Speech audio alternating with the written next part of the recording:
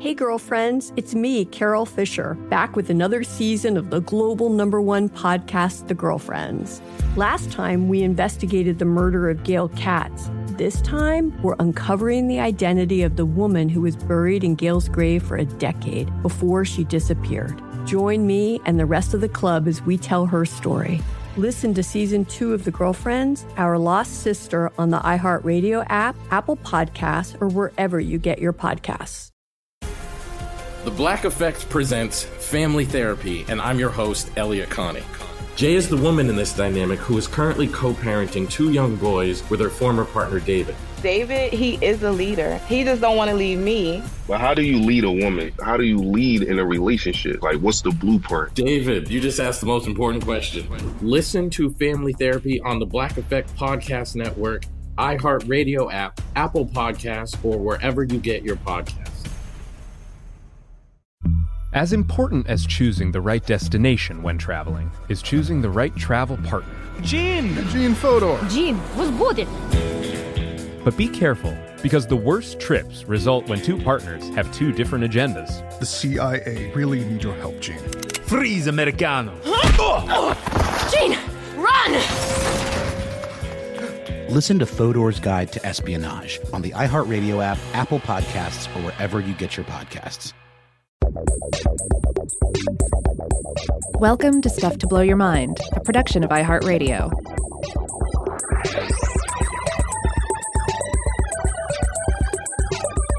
Hey, welcome to Stuff to Blow Your Mind. My name is Robert Lamb. And I am Joe McCormick, and we're back with part 2 of our series on the invention of the crossbow.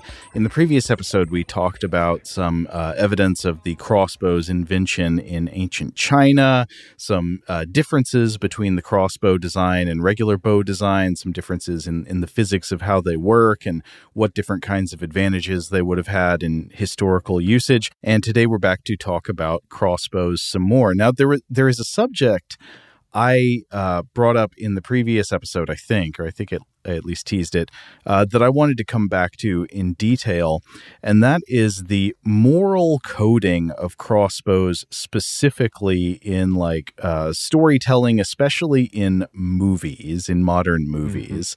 So I was reading a very interesting paper about this that was like a history/film studies paper called X Marks the Plot, Crossbows in Medieval Film by Peter Burkholder, published in the journal Studies in Popular Culture in 2015. And it starts with what I think is a pretty good example. So there's a scene many of you out there will remember from the first Lord of the Rings movie. It's from Fellowship of the Ring, which came out in 2001. It's when the heroes are at Rivendell, the Fellowship is formed. For those unfamiliar with the story, it's when the adventurers from various peoples around Middle-earth pledged to band together into a fellowship to carry out a mission to destroy the story's MacGuffin, a wicked and powerful magic ring, to protect the people from its demonic owner, Lord Sauron. So it's sort of the ultimate good guy vibes scene. The good characters are all pledging camaraderie, pledging to help each other in the service of doing good. Yeah, in fact, I referenced this scene in the last episode. You did, yes. yes. The crossbow, yeah. Yeah, about how Legolas says it's my bow, not my string. It's not, it's not actually the string that stretches. Though we will get back to that concept later on in this episode when we get back into the technical specifications of various crossbow designs, because sometimes it is the string. Oh, I can't wait.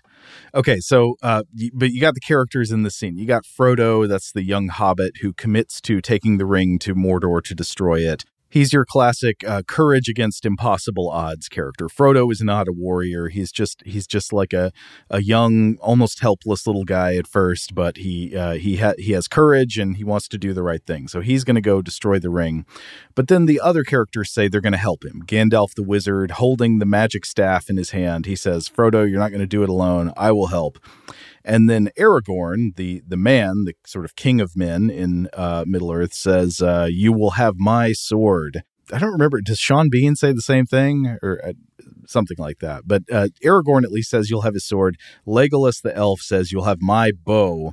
Gimli the dwarf says, "And my axe." And then Merry and Pippin, the perpetually second breakfasting hobbits, also offer the help of their intelligence. Yes, yes.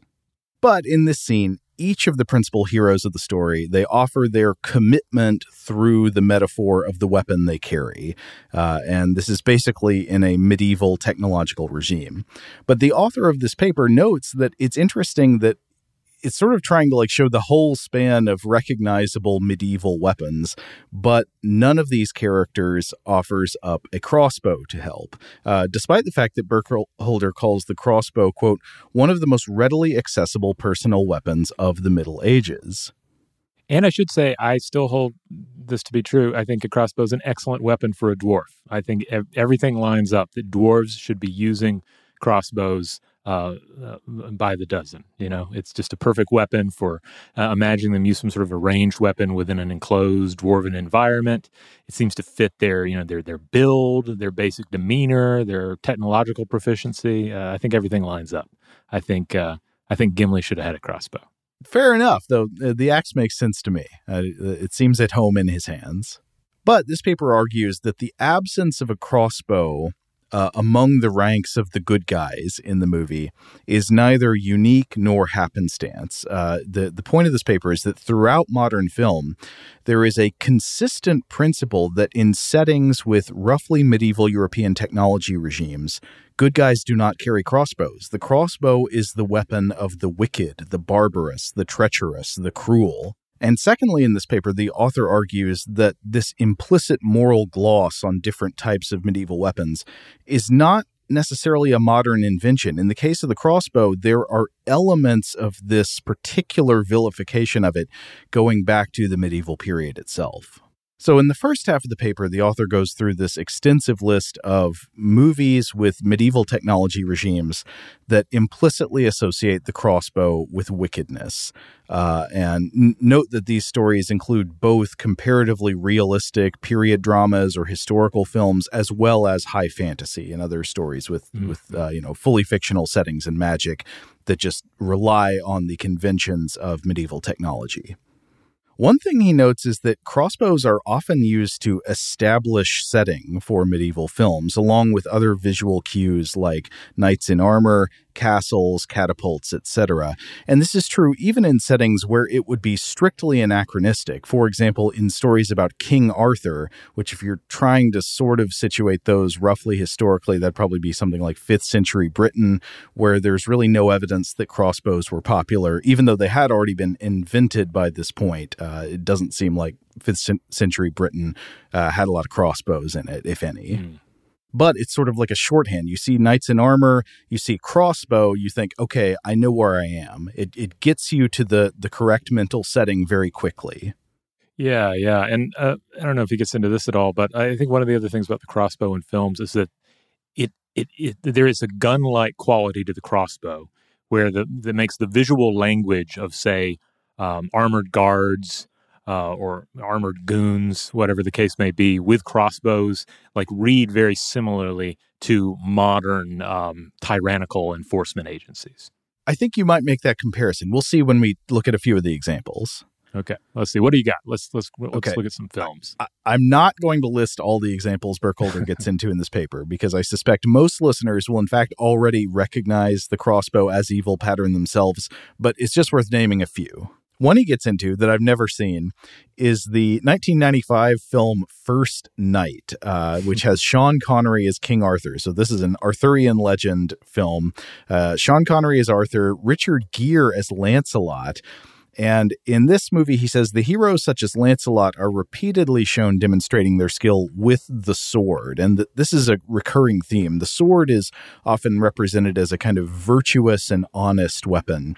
Meanwhile, in this film, the villain, a character named Prince Malagant, played by Ben Cross, commands gangs of marauders who are all armed with crossbows, which he says are treated almost like six-shooters from a Western film. And also, he says in this story, the heroic King Arthur is killed by a barrage of crossbow bolts. Yeah, I think this comparison to cowboy flicks is pretty solid. Reminds me of the scene in the Western, The Cowboys, in which Bruce Dern's character, who's a scoundrel, is beat up by John Wayne's character with fisticuffs, and then afterwards he shoots John Wayne's character in the back. Clearly, if this had been a medieval setting, he would have used a crossbow. Right. John Wayne would have the sword and the bad guy would have the crossbow. Yeah. Yeah. I think I saw First Night, but I've forgotten all of it. This is no Excalibur, but I have to stress that Ben Cross was always great.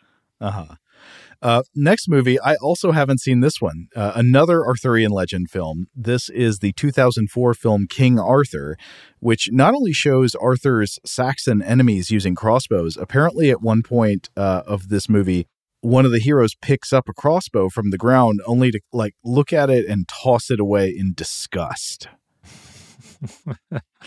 I did not see this one. This was a strange decade for films. But, I mean, Clive Owen as Arthur, that's got to be good. To come back to Lord of the Rings, we've established that the heroes don't use crossbows, but Burkholder mentions that the only time we actually see crossbows used in the Lord of the Rings trilogy, the Peter Jackson films, is by the forces of evil. He says crossbows are used by the Uruk-hai during their attack on Helm's Deep. Those are elite orcs, though, So yeah, give it to him. Using the elite weaponry there. Another interesting thing he points out is how in some movies, the use or discarding of a crossbow can signal a change in the same character's moral or factional valence. So maybe a character uses a crossbow when acting as a villain or when we're supposed to wonder if they're a villain. And then they stop using the crossbow when they become good or are revealed as good. An example cited here is Lord Arthur in the movie Army of Darkness, where he apparently uses, I didn't remember this detail, but he apparently uses a crossbow when you assume he is an enemy of Ash. But then when he becomes an ally of Ash, the goes away. And instead we see crossbows used by the Deadites, the monsters of the movie. Oh, yeah. I forgot this scene as well. There's so many other scenes that definitely stick in your mind, but this is a nice subtle example of what you're talking about here. One more. This is not an example the author here brings up, but I was just thinking about the most prominent appearance of the crossbow in HBO's Game of Thrones adaptation, which as a show is notable, especially in early seasons, for moral ambiguity and, what might be called grimdark realism. There's kind of in many ways, it resists the kind of classic hero-villain tropes and the clear delineation between those two. And yet, even in Game of Thrones, this crossbow pattern holds true. It is its most salient use is as a weapon of torture used by King Joffrey, one of the nastiest and most sadistic characters on the show. The other main example I could think of was it is later used by a more sympathetic character, but in an act of patricide when that character is at his lowest point. So it's a pretty negatively coded weapon in Game of Thrones. Yeah, absolutely. In both of these, there are cases where the Lannisters are using them, and Lannisters are always at least in a little bit in the gray area, if not outright villains. Yeah. Now, the author does try to acknowledge some counterexamples, and I think it's interesting to look at movies that violate the pattern. One he mentions, oh boy, I think you're going to be excited about this, Rob, is Rutger Hauer and Lady Hawk from 1985. Lady Hawk, a movie that is never as good as I remember it being whenever I rewatch it. Yeah. But I still love it. You got to love Lady Hawk. It's just kind of, it's just pure romance. It's beauty. I had the same experience. I remember it's been years since I watched it, but I remember wanting to like it before I watched it, watching it and thinking, it wasn't actually that great, but then still kind of loving it for some reason. Yeah. Yeah. But anyway, so Rutger Hauer in this movie, he plays a renegade knight who uses a crossbow. He is sort of the hero of the story, but the author notes that he is portrayed as a kind of rebel or renegade character. So, maybe it's more fitting that he uses the crossbow because he's more outside the bounds of the normal medieval knight type hero. And also here, the author notes that he uses the crossbow early in the movie, but then he goes on to explain the prodigies of his family's house sword, and then he uses that more in the later parts of the film. So again, perhaps an example of casting aside the villainous crossbow when picking up the noble sword. Okay. Yeah. One more example I had to mention. Another movie I haven't seen. A lot of these are like medieval movies from the 2000s that never got in front of my eyes. But apparently the good guys use crossbows in the medieval sci-fi time travel movie Timeline from 2003, based on the novel by Michael Crichton. Again, I haven't seen it, but the author here notes that the movie flopped, and I laughed out loud when I read that because I was like, wait, is he saying that it flopped because it depicted crossbows coming to the rescue? Unclear.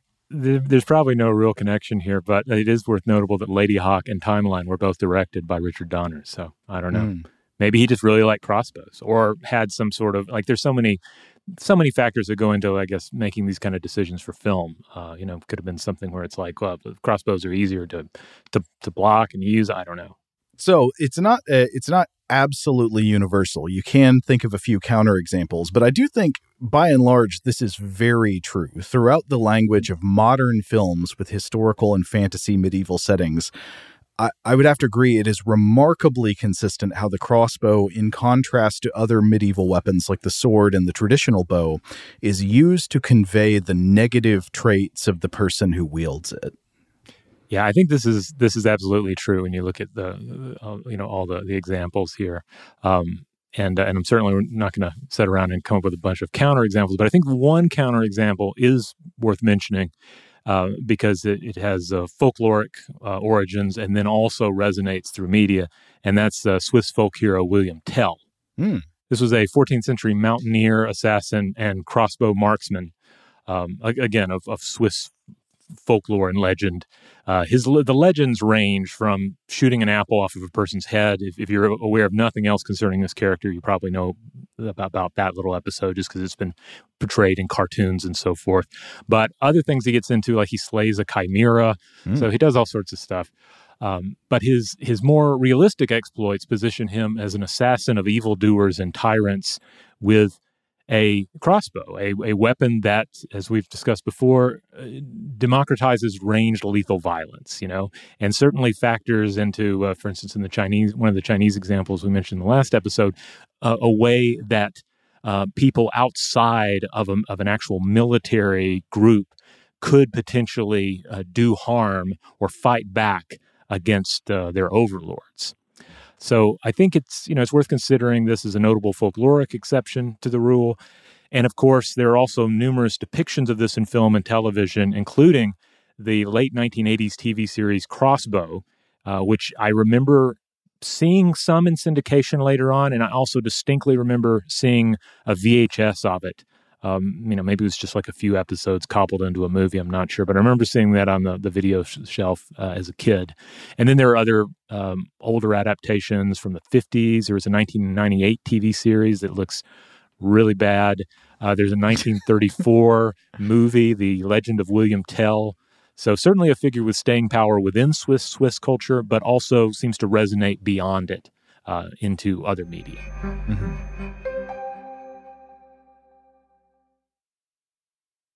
Shout out to Astapro for sponsoring this episode and providing us with free samples. Rob, as the local host with allergies here, they sent you some of their nasal spray to treat your allergies. What was your experience like? Yeah, that's right. I always wrestle with the pollen a bit when it rolls in during the spring, so they sent me the little nasal spray. I tried out the product, and yeah, it sure did help me get on top of my symptoms for the day. And it's so fast-acting, it was already kicking in before I left the house. Astapro is a first-of-its-kind nasal allergy spray. It's the fastest 24-hour over-the-counter allergy spray. It starts working in 30 minutes, while other allergy sprays take hours. Astapro is the first and only 24-hour steroid-free allergy spray. Astapro delivers full prescription-strength indoor and outdoor allergy relief from nasal congestion, runny and itchy nose, and sneezing. Get fast-acting nasal allergy symptom relief with Astapro. Go to astaproallergy.com for a discount so you can get Astapro and go today. ASTEPRO allergy.com. Astapro and go. Use as directed for relief of nasal congestion, runny nose, sneezing, and itchy nose due to allergies. Today's episode is brought to you by eBay. eBay Motors is here for the ride. Remember when you first saw the potential? And then, through some elbow grease, fresh installs, and a whole lot of love, you transformed 100,000 miles and a body full of rust into a drive that's all your own. Look to your left. Look to your right. It's official. No one's got a ride like this. There's nothing else that sounds like, feels like, or looks like the set of wheels in your garage. With over 122 million parts, you can make sure your number one ride or die stays running smoothly, so there's no limit to how far you can take it. brake kits, turbochargers, engines, exhaust kits, roof racks, LED headlights, bumpers, whatever your baby needs, eBay Motors has it. And with eBay Guaranteed Fit, it's guaranteed to fit your ride the first time, every time, or your money back. Plus, at these prices, well, you're burning rubber, not cash. Keep your ride or die alive at ebaymotors.com. Eligible items only. Exclusions apply. Hey girlfriends, it's me, Carol Fisher. I'm so excited to tell you about the brand new series of The Girlfriends. In season 1, we told you about the murder of Gail Katz at the hands of my ex-boyfriend Bob. At one point, a woman's torso washed up on Staten Island and was misidentified as Gail. She spent 9 years in Gail's grave, and then she just disappeared. It's almost like it's become this moral obligation to find her. And that's what we're going to do. Find this missing girlfriend and tell her story. With the help of some of your favorite girlfriends from season 1, like my producer, Anna. Oh my God. My friend, Dr. Mindy Shapiro. Hi, it's Dr. Shapiro, and I'd like to speak with the deputy medical examiner. And of course, Gail's sister, Elaine Katz. Having no closure, it kills you. Join us as we try to solve a 35-year-old cold case. It's not going to be easy, but it's going to be one hell of a ride. What? I can't believe this. Listen to season 2 of The Girlfriends, Our Lost Sister on the iHeartRadio app, Apple Podcasts, or wherever you get your podcasts.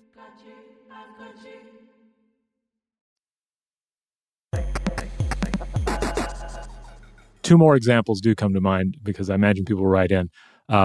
There's The Walking Dead's Daryl Dixon, always using that crossbow to shoot zombies.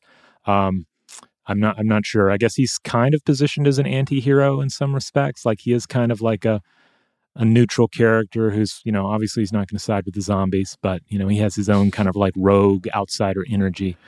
And then let's not forget Wait, Patrick's... hold up. Oh, yeah? I'm sorry. I don't mean to derail, but I've never seen that much Walking Dead. Do some people side with zombies?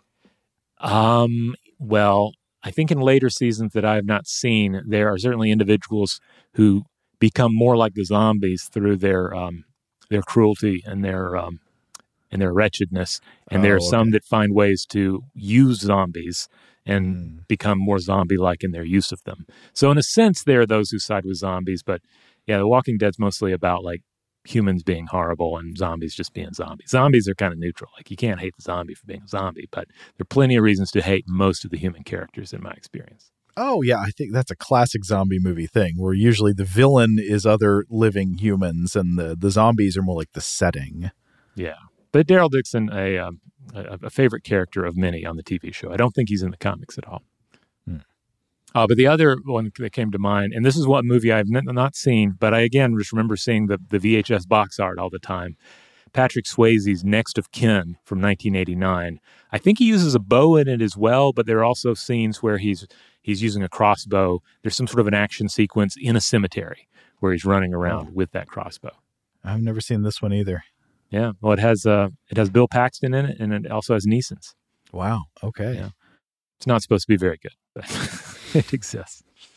Well, so to come back to the points made in Burkholder's paper, we sort of already raised this, but it's interesting to contrast the villainous associations in film of the crossbow with the sword, which is almost always used to convey admirable traits and moral virtue. And of course, this seems like, if you really think about it, it's kind of a silly way to split things up. Like they're both weapons, and so they could both be used for evil, like just as easily a sword or a traditional bow could be used for murder or something else evil, and a crossbow could be used by whatever we see the good characters using swords for in this movie. I don't know, self-defense or defense of others or something. Yeah, absolutely. I mean, a sword carries a great deal of symbolic power, but at the end of the day, it is a murder weapon and a symbol of terror. No one is out there hunting a deer with a long sword. Well, I was going to say that's true, but I don't know. Maybe some people hunt deer with swords. It seems unlikely to me. It would be a highly ineffective weapon to use that way. For hunting, yeah. It was clearly not designed as such. But the long sword was designed with clear intention. The long sword, the dagger, the dirk, most of these implements, they are made to kill and mutilate human beings. So one wonders, like, where do these associations come from? How come it is in these modern stories, especially on film, that the sword is seen as good and the crossbow is seen as bad?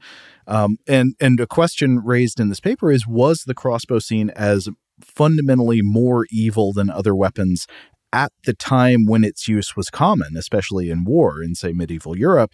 And the answer is complicated, but to some extent and in some cases, yes.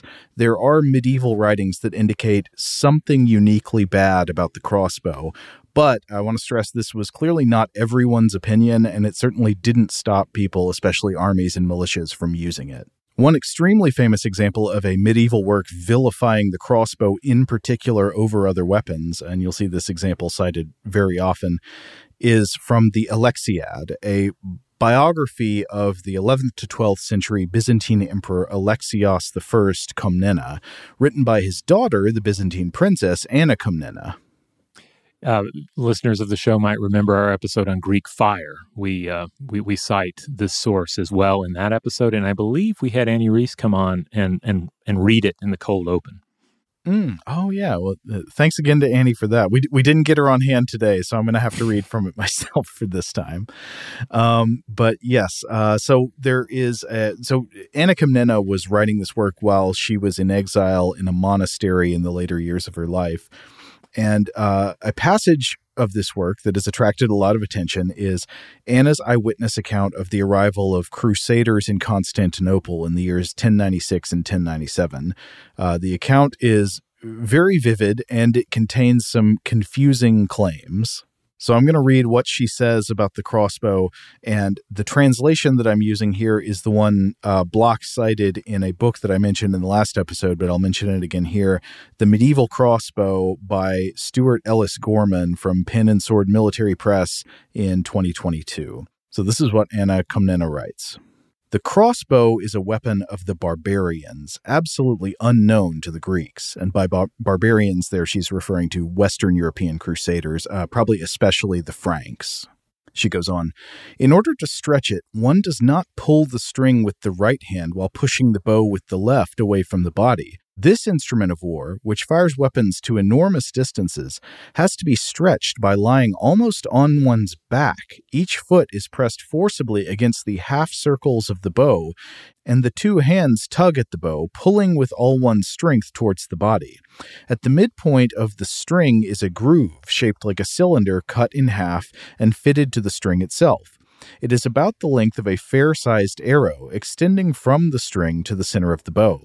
Along this groove, arrows of all kinds are fired. They are short, but extremely thick with a heavy iron tip. In the firing, the string exerts tremendous violence and force, so that the missiles, wherever they strike, do not rebound. In fact, they transfix a shield, but through a heavy iron breastplate, and resume their flight on the far side. So irresistible and violent is the discharge. An arrow of this type has been known to make its way right through a bronze statue, and when fired at the wall of the very great town, its point either protruded from the inner side or buried itself in the wall and disappeared altogether. Such is the crossbow, a truly diabolical machine. Now, Ellis Gorman makes a few observations about this passage. First of all, even though it is clearly exaggerating in some cases about like the power of a handheld crossbow bolt, saying that it will go through a city wall or like straight through a bronze statue and come out the other side, it does give a clear description of how the crossbow works. And I thought it was interesting where she describes people having to lie on their backs on the ground in order to span it or to pull back the mechanism to lock with the trigger, like you were talking about in the last episode, possibly with the ancient Chinese example, I think. Yeah, about there being like different ways of loading some of these different crossbows, and one of them was like laying down and having to use your feet to pull it back into position. Ellis Gorman says it's confusing why she says the crossbow was unknown in Byzantium, because other evidence indicates it was probably known at least somewhat, if not widely used, in Imperial Rome, and the Byzantine Empire was descended from the eastern half of the Roman Empire. But it's possible that the technology had fallen out of favor in Byzantium and had been forgotten by many.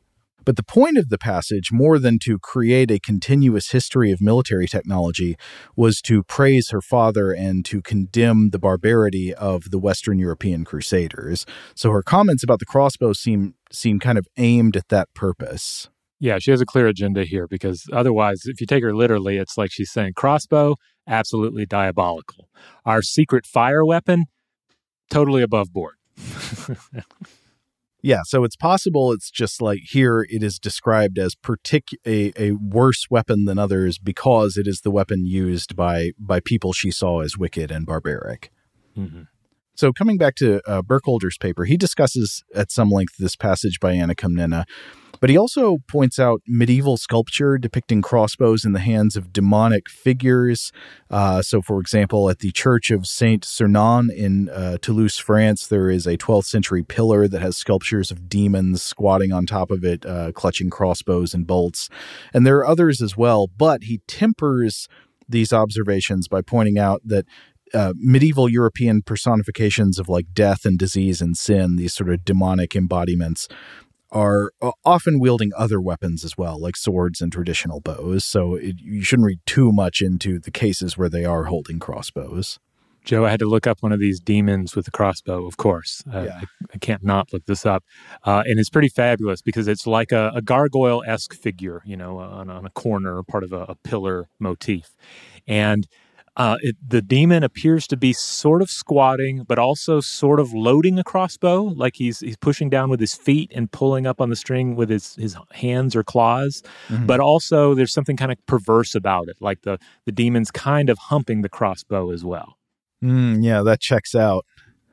Now, if you read sources about historical views on crossbows, it is very often pointed out that the Catholic Church produced a sort of ban on the use of crossbows in war at the Second Lateran Council in 1193, condemning, quote, the hateful and death-bringing art of crossbowmen. However, Burkholder adds a lot of context to this that shows how just this fact in isolation could be misleading. So some context is, first of all, the church's ban on the crossbow only originally applied to use against fellow Christians. And then later in the same century, the church amended that ban to say, okay, you can even use the crossbow against fellow Christians as long as it is, quote, a just war. Okay. I assume the people using it would always claim it was a just war. Yeah, they should probably put a warning on the side of the crossbow just in case, only for use in just war. Also, according to some scholars, this ban was essentially completely ignored. Like Christian armies just continued to use crossbows to fight each other all the time. Also, the church's proclamation didn't just attempt to ban crossbows, it attempted to ban regular bows as well, and this was also generally ignored. And then also, Burkholder cites some other scholars named Contamine and Strickland who point out that one, among multiple possible utilities of these bans, one of them it was possibly just being used by military leaders to, quote, keep deadly missile weapons out of the hands of non-elites. Well, this absolutely checks out with a lot of what we've been discussing. Yeah, it's okay if we have the crossbows. We just don't want the people we're oppressing to have the crossbows. I was reading about this as well in Vincent van der Veen's Crossbows and Christians from a 2012 edition of Medieval Warfare. There's a quote from this very church ruling from 1139. I wanted to read it here, doing my best attempt at a Michael Palin accent from Monty Python and the Holy Grail. Yes. Quote, "We prohibit under anathema that murderous art of crossbowmen and archers which is hateful to God, to be employed against Christians and Catholics from now on." Who being naughty in my sight. Yeah, not a bad Michael Palin, Rob, but still, apparently this ruling was not much heeded. It was mostly ignored. But anyway, there's a brief passage where Burkholder cites another scholar named Van Creveld to describe some of the possible mental justifications people had for especially demonizing the use of crossbows. Again, it's not hard to see why any deadly weapon would have negative connotations attached to it, but like why the crossbow more than like a regular bow or more than a sword.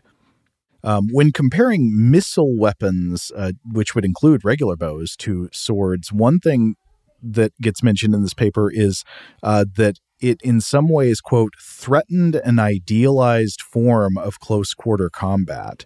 So maybe not that there's actually anything beautiful or noble about people like swinging swords at each other, bashing each other with handheld weapons, but that was an activity that had been idealized in literature and storytelling, and thus had more poetic drama to it, totally apart from the reality of that physically happening.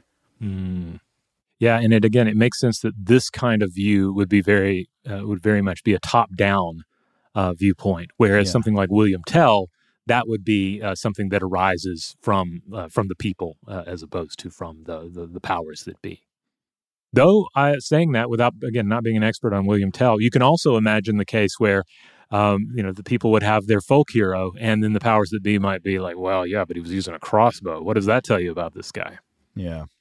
Another possible mental motivation for this focus on the crossbow as like the weapon of a villain is the idea that it somehow gives users a supposed unfair advantage. That the idea, and again, we talked about this in the last episode, it's not like you didn't have to train to use a crossbow. Like, it did take skill and it did take training, but it probably didn't take the level of like muscular physical fitness required, and probably maybe not the same amount of practice required for a traditional bow that you would, draw and hold with just the strength of your arms, or maybe a sword as well. Yeah. It's fascinating to think about this, though, because of course the crossbow is eventually replaced by advances in gunpowder technology, and of course the coming of the age of the gun. And reading the gun by any of these moral standards, like the gun is inherently a coward's weapon and a weakling's weapon, but of course it comes to rule the day. That's true, but some sources do say that a lot of the ways the crossbow is viewed and treated in culture do end up sort of mapping on to early uses of gunpowder weapons. Mm-hmm. I wanted to mention one more thing that might be motivating sort of demonization of the crossbow when compared to the longbow in films, which is a sort of inherited bias in favor of the English in the depiction of English versus French conflicts, where in reality both sides actually did use crossbows at various times, but the use of crossbows by the Continental armies, by the French, is more, I think that it did actually happen more, and it certainly is emphasized more in historical accounts that the French had crossbows. So, like, for example, the author of this paper mentions movies about Joan of Arc, which depict Joan's French armies carrying crossbows against the longbow-armed English, and that how showing things like this feels like it's sort of violating the normal language of cinema. If like the audience is supposed to be on Joan's side and they're the ones that have crossbows. Real quick, coming back to Monty Python and the Holy Grail, there of course is a scene where they encounter the French. And if memory serves, the Frenchmen do not have crossbows, but they do wield an unfair ranged weapon against our English knights. And that of course is insults. So perhaps there's some connective tissue there. I'm not sure. It leads to one of my favorite details in that whole movie that is quite easy to miss, actually. It's not even a spoken line. It's the fact that John Cleese playing Lancelot, after they get insulted by the French, he draws his sword and starts hitting the castle with the sword. I think it's one of the best gags in the movie. Mm-hmm. But to sum it up, is there a bias in contemporary historical sources about the use of crossbows that treats them in this same way, that views them as villainous? It's not universal, but there are some sources like that. And it may be that those sources have been influential and have sort of come through and become inherited as part of the language of medieval films. Yeah, this is going to be very interesting to think about. Just in general, as we all continue to watch films that have at least a medieval flavoring to them, or to read books that have medieval flavoring to them. I was just reading from a fantasy novel last night, and there's a scene where people were being shot out by with crossbows. And of course, it's it's like rogues and assassins who are using the crossbow. Yeah. But and certainly on future episodes of Weird House Cinema.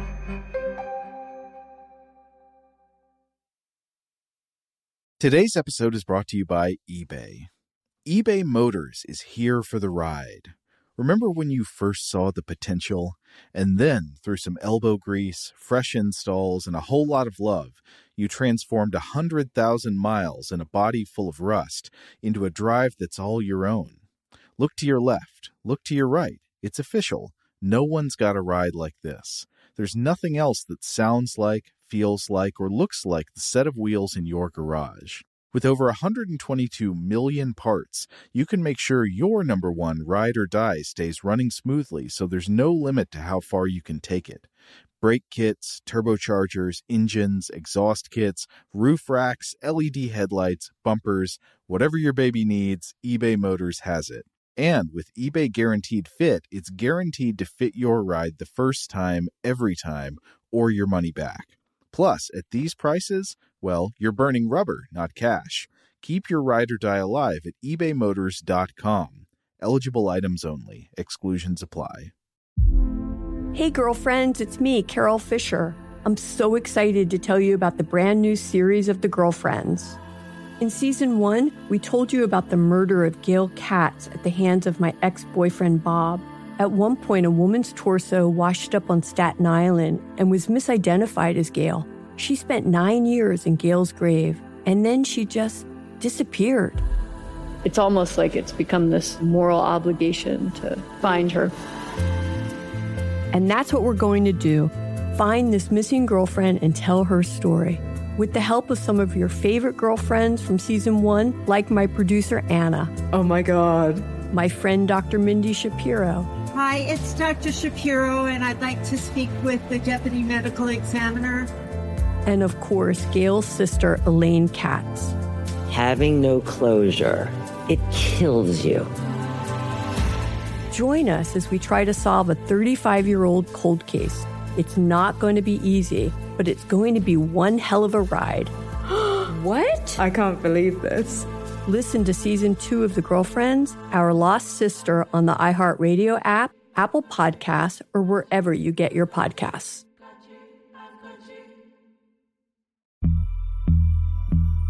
As important as choosing the right destination when traveling is choosing the right travel partner. Eugene Fodor. Jean, возбудит. Much of the joy you will find on the road comes from the person you share it with.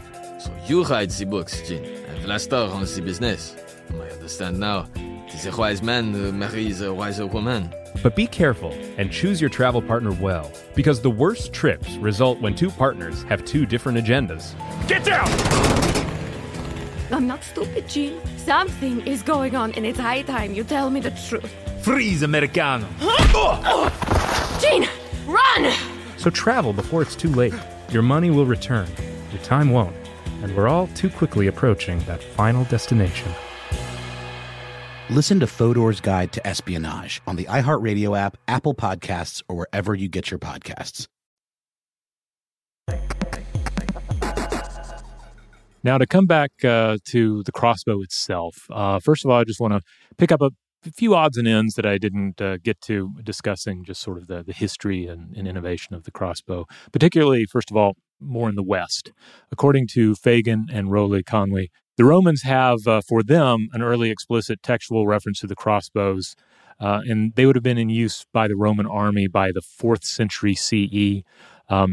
The Vegetius actually refers to these in the book Concerning Military Matters. But the authors here point out that the bow drawing mechanisms varied. We've discussed some of these already. Laying down, putting your feet into straps, kind of like boot holes on the end of the crossbow. Mm-hmm. There was also the Greek belly bow, or the gastrophetes. This is described in the 1st century CE and was loaded by bracing the crossbow against the ground and forcing the butt of the thing into your belly. I don't know if that makes complete sense. I included an illustration here for you, Joe. Well, I'm seeing the figure in the illustration you're providing where it's like he's almost like he's leaning down on the crossbow with his belly on it, with the bottom against the ground. So he's like pressing, and I guess I don't understand how the pressing would cause it to be spanned or to be what you might call like loaded or cocked. I guess maybe one way of interpreting this, though I don't know, is like if there are two actual shafts that can slide across each other. So by pressing on one, he is sliding it down the length of the other, and that draws back the string. I guess that's possible. Yeah, basically, it looks like he's giving himself an incorrect Heimlich maneuver with the crossbow, with the business end pointed at the ground. On the end of the crossbow, the business end of the crossbow, there's this shaft. And as that is pushed down, as that's forced down, it's going to push the, you see it would slide push it would draw the bow, and then it would lock. That makes sense now. Yeah, okay. Because a lot of the later like medieval European mechanisms I'm thinking of for spanning it would involve more of a pulling mechanism. Where, say, a common one is, again, the belt hook, which we talked about last time. Say the combination of a belt hook with a stirrup at the end of the crossbow. So you would hook something that's attached to the string to a loop or a hook on your belt, and then you would push down with your foot in a stirrup on the shaft of the crossbow, at the stirrups at the end of the crossbow. So that pulls the bow towards your foot, and it pulls the string back with the strength of your legs and your body away from it. Yeah. Now, the authors mentioned that there were also Greco-Roman mentions of crossbows going back to the 3rd and even 5th centuries BCE. The 3rd century BCE example seems pretty valid. This is described in Sestibius. But the 5th century BCE mention seems to be a catapult or a siege weapon rather than a handheld weapon. Again, getting back to that something we mentioned in the last episode, that apparently looking back at some of these ancient texts, you get into this gray area when you're trying to determine, are we talking about a crossbow here, or are we talking about some form of catapult? Yeah, and that ambiguity doesn't stop there, by the way. I've read that historical study of crossbows is in multiple ways complicated by ambiguity and confusion about the names used for weapons in texts and trying to understand exactly what they're talking about. Yeah. Now, one more sort of like cocking or drawing mechanism of note. You also have the goat foot lever that appeared on a number of crossbows, and this was basically a lever device that was used to draw the bow. Looking at images of it. I guess the goat foot comes because it kind of looks like a cloven hoof. There's like sort of two hooks or grooves in it. Yeah, and so in addition, so like the belt hook one, you would be trying to span the crossbow just by using the strength of your body, but a lot of these mechanisms have a machine with some kind of mechanical advantage, like a lever, or later you would have, you could get a really powerful crossbow if you use objects like a windlass or a craniquin that would give you the ability to essentially crank the string back. And that's the kind of crossbow that a dwarf should be using. I mean, that just seems perfect. Certainly a gnome in Dungeons & Dragons needs a crossbow that has cranks on it. Cranks, levers, the whole 9 yards. Lots of moving parts, yeah. It makes it more like a modern machine. Now, with military technology, and certainly with the crossbow, it often comes down to trade-offs, right? So in the last episode, we definitely discussed the reloading limitations of the crossbow. And this was a problem that innovators threw themselves at pretty early on. The crossbow packs power and it offers reasonable accessibility, but is there a way to speed it up? Again, to be able to fire perhaps more crossbow bolts before too many arrows are fired at you by archers and so forth? Are there ways to do that while retaining the advantages of the crossbow to some measurable degree? And so this is where we get into the topic of the Chinese repeating crossbow.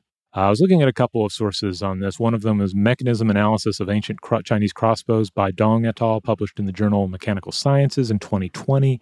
I was also looking at Structural Analysis of Ancient Chinese Crossbows from 2012 in the Journal of Science and Innovation by Xiao and Yan. And the innovation, in broad strokes, seems to go back perhaps as early as 400 BCE, at least in principle. Though there are essentially two different repeating crossbows from two different eras that you see mentioned. So this first one, this 400 BCE one, this is sometimes referred to as the Chu State repeating crossbow. And the evidence for this comes from archaeological finds in Jiangling, Hubei, that have been dated to this period, according to Dong et al. So this area was known as the Chu State during the Warring States period that would have spanned 475 through 221 BCE. So this contraption seemed to have had a vertical magazine on top of the crossbow of 20 arrows that dropped down into firing position via gravity. And then you would draw back, fire, draw back, and every time you would draw back with an empty slot for a crossbow bolt, it would drop into place.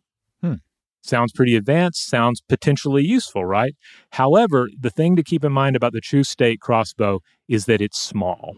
It's only 30 centimeters long. That's less than a foot. And the bow is so short that it would have depended on the elasticity of the bowstring rather than the bending of the bow. Huh. So it's more like a slingshot almost. Yeah. And they say that it would have only had a range of about 20 to 25 meters, so I think somewhere in the range of 22 yards. But on the other hand, you'd have something like rapid fire or, automatic or semi-automatic fire. As such, this wouldn't have been a weapon of warfare or self-defense, they stress, but rather a novelty invention that could have best been used to hunt small birds. The authors also describe it as a, quote, toy of personal invention. That's interesting. So more of a demonstration of principle or demonstration of ingenuity than something that would have been especially useful in this form.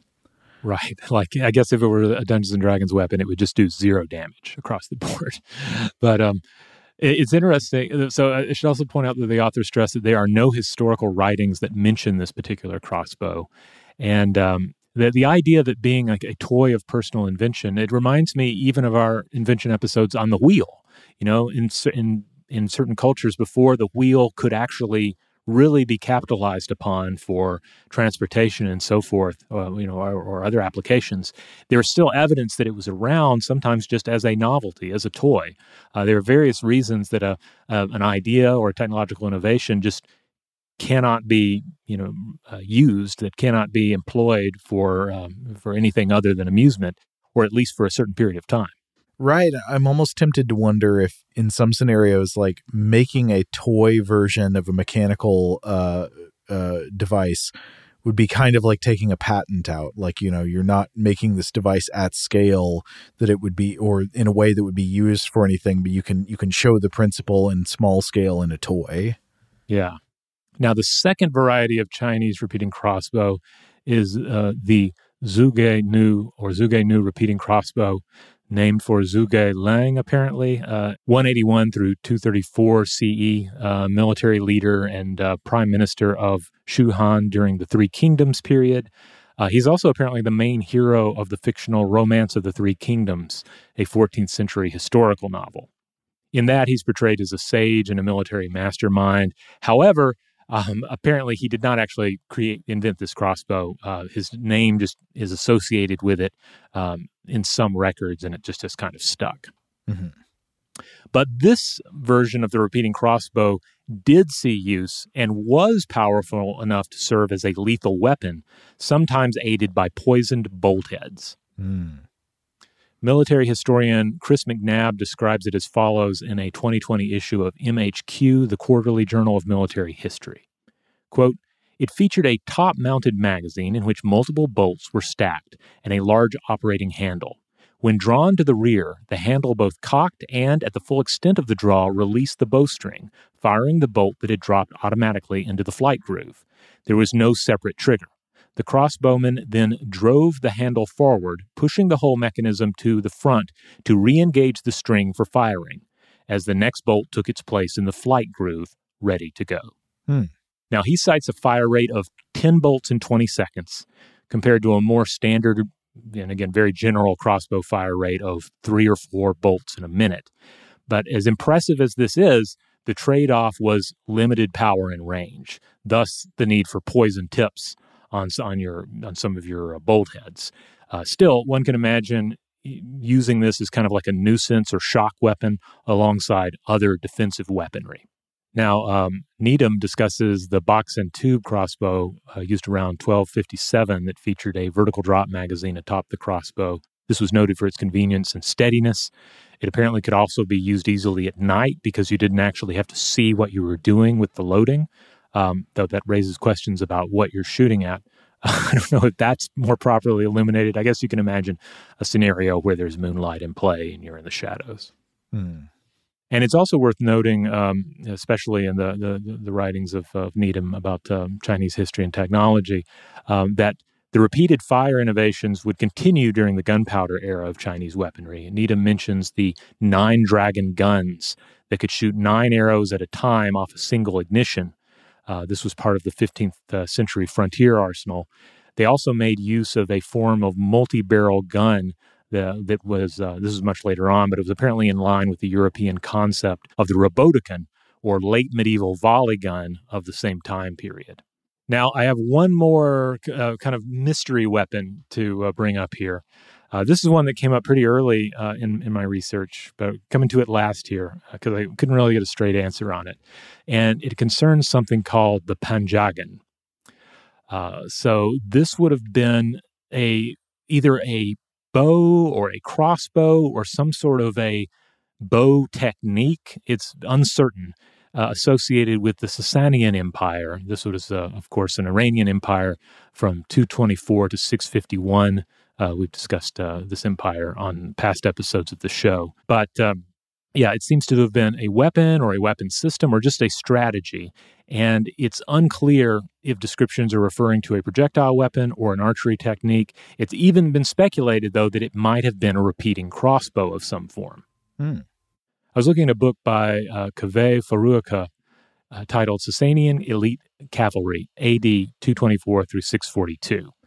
I should note that this book has an illustration on the front, and this may be like a stock illustration because I found it some other places as well, that shows a man on a horse in armor firing some sort of strange weapon that has like 5 arrow slots or 5 grooves, and there are like 5 arrows flying out of the thing. So I assume that is supposed to be an artist depiction of the panjagan, but the book itself goes into more detail here. So the name means 5 device, but there are no known surviving examples to go on. The author here writes that it might have been a quiver system for accessing 5 arrows in a row fairly quickly, rather than what was apparently the typical Sasanian approach of holding 3 arrows in the same hand as the bow while you were firing. He speculates that it was likely intended, whatever it was, as a spread fire weapon or some sort of a technique to spread your fire, while other perhaps more highly skilled archers, and certainly Roman accounts speak of Sasanian archery skill, could focus their fire. So, you have, like, say, multiple arrows flying through the air, and this poses a certain threat, but then perhaps you have more skilled archers that are actually doing the lethal work alongside this. But ultimately, who knows? Maybe it was some sort of repeating crossbow, but the details are lost to history, apparently. Interesting. Where are the repeating crossbows in Dungeons & Dragons, though? Not sure. I don't know. I've never come across one. I assume that means they're not there. They've got to be there. Someone has at least homebrewed a repeating crossbow, right?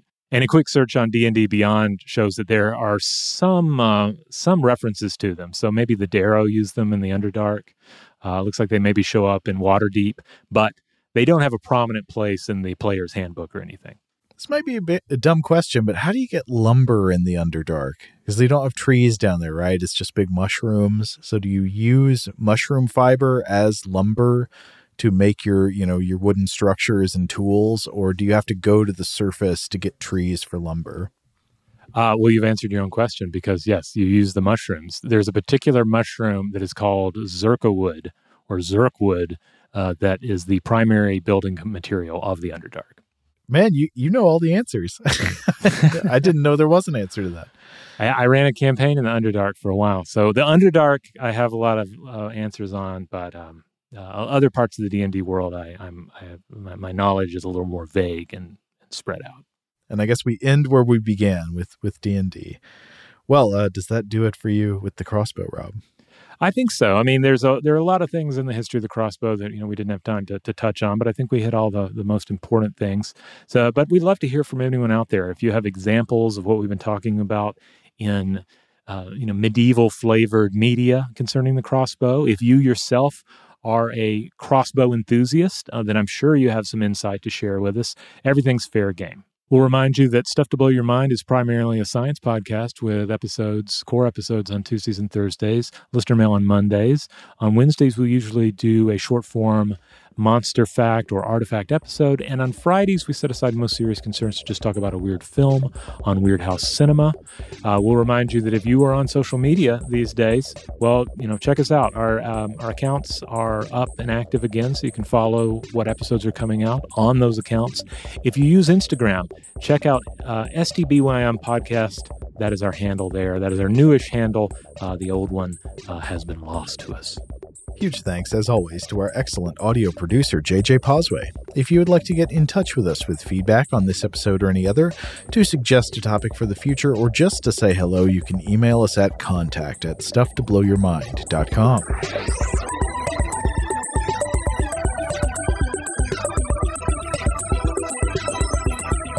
Stuff to Blow Your Mind is a production of iHeartRadio. For more podcasts from iHeartRadio, visit the iHeartRadio app, Apple Podcasts, or wherever you listen to your favorite shows.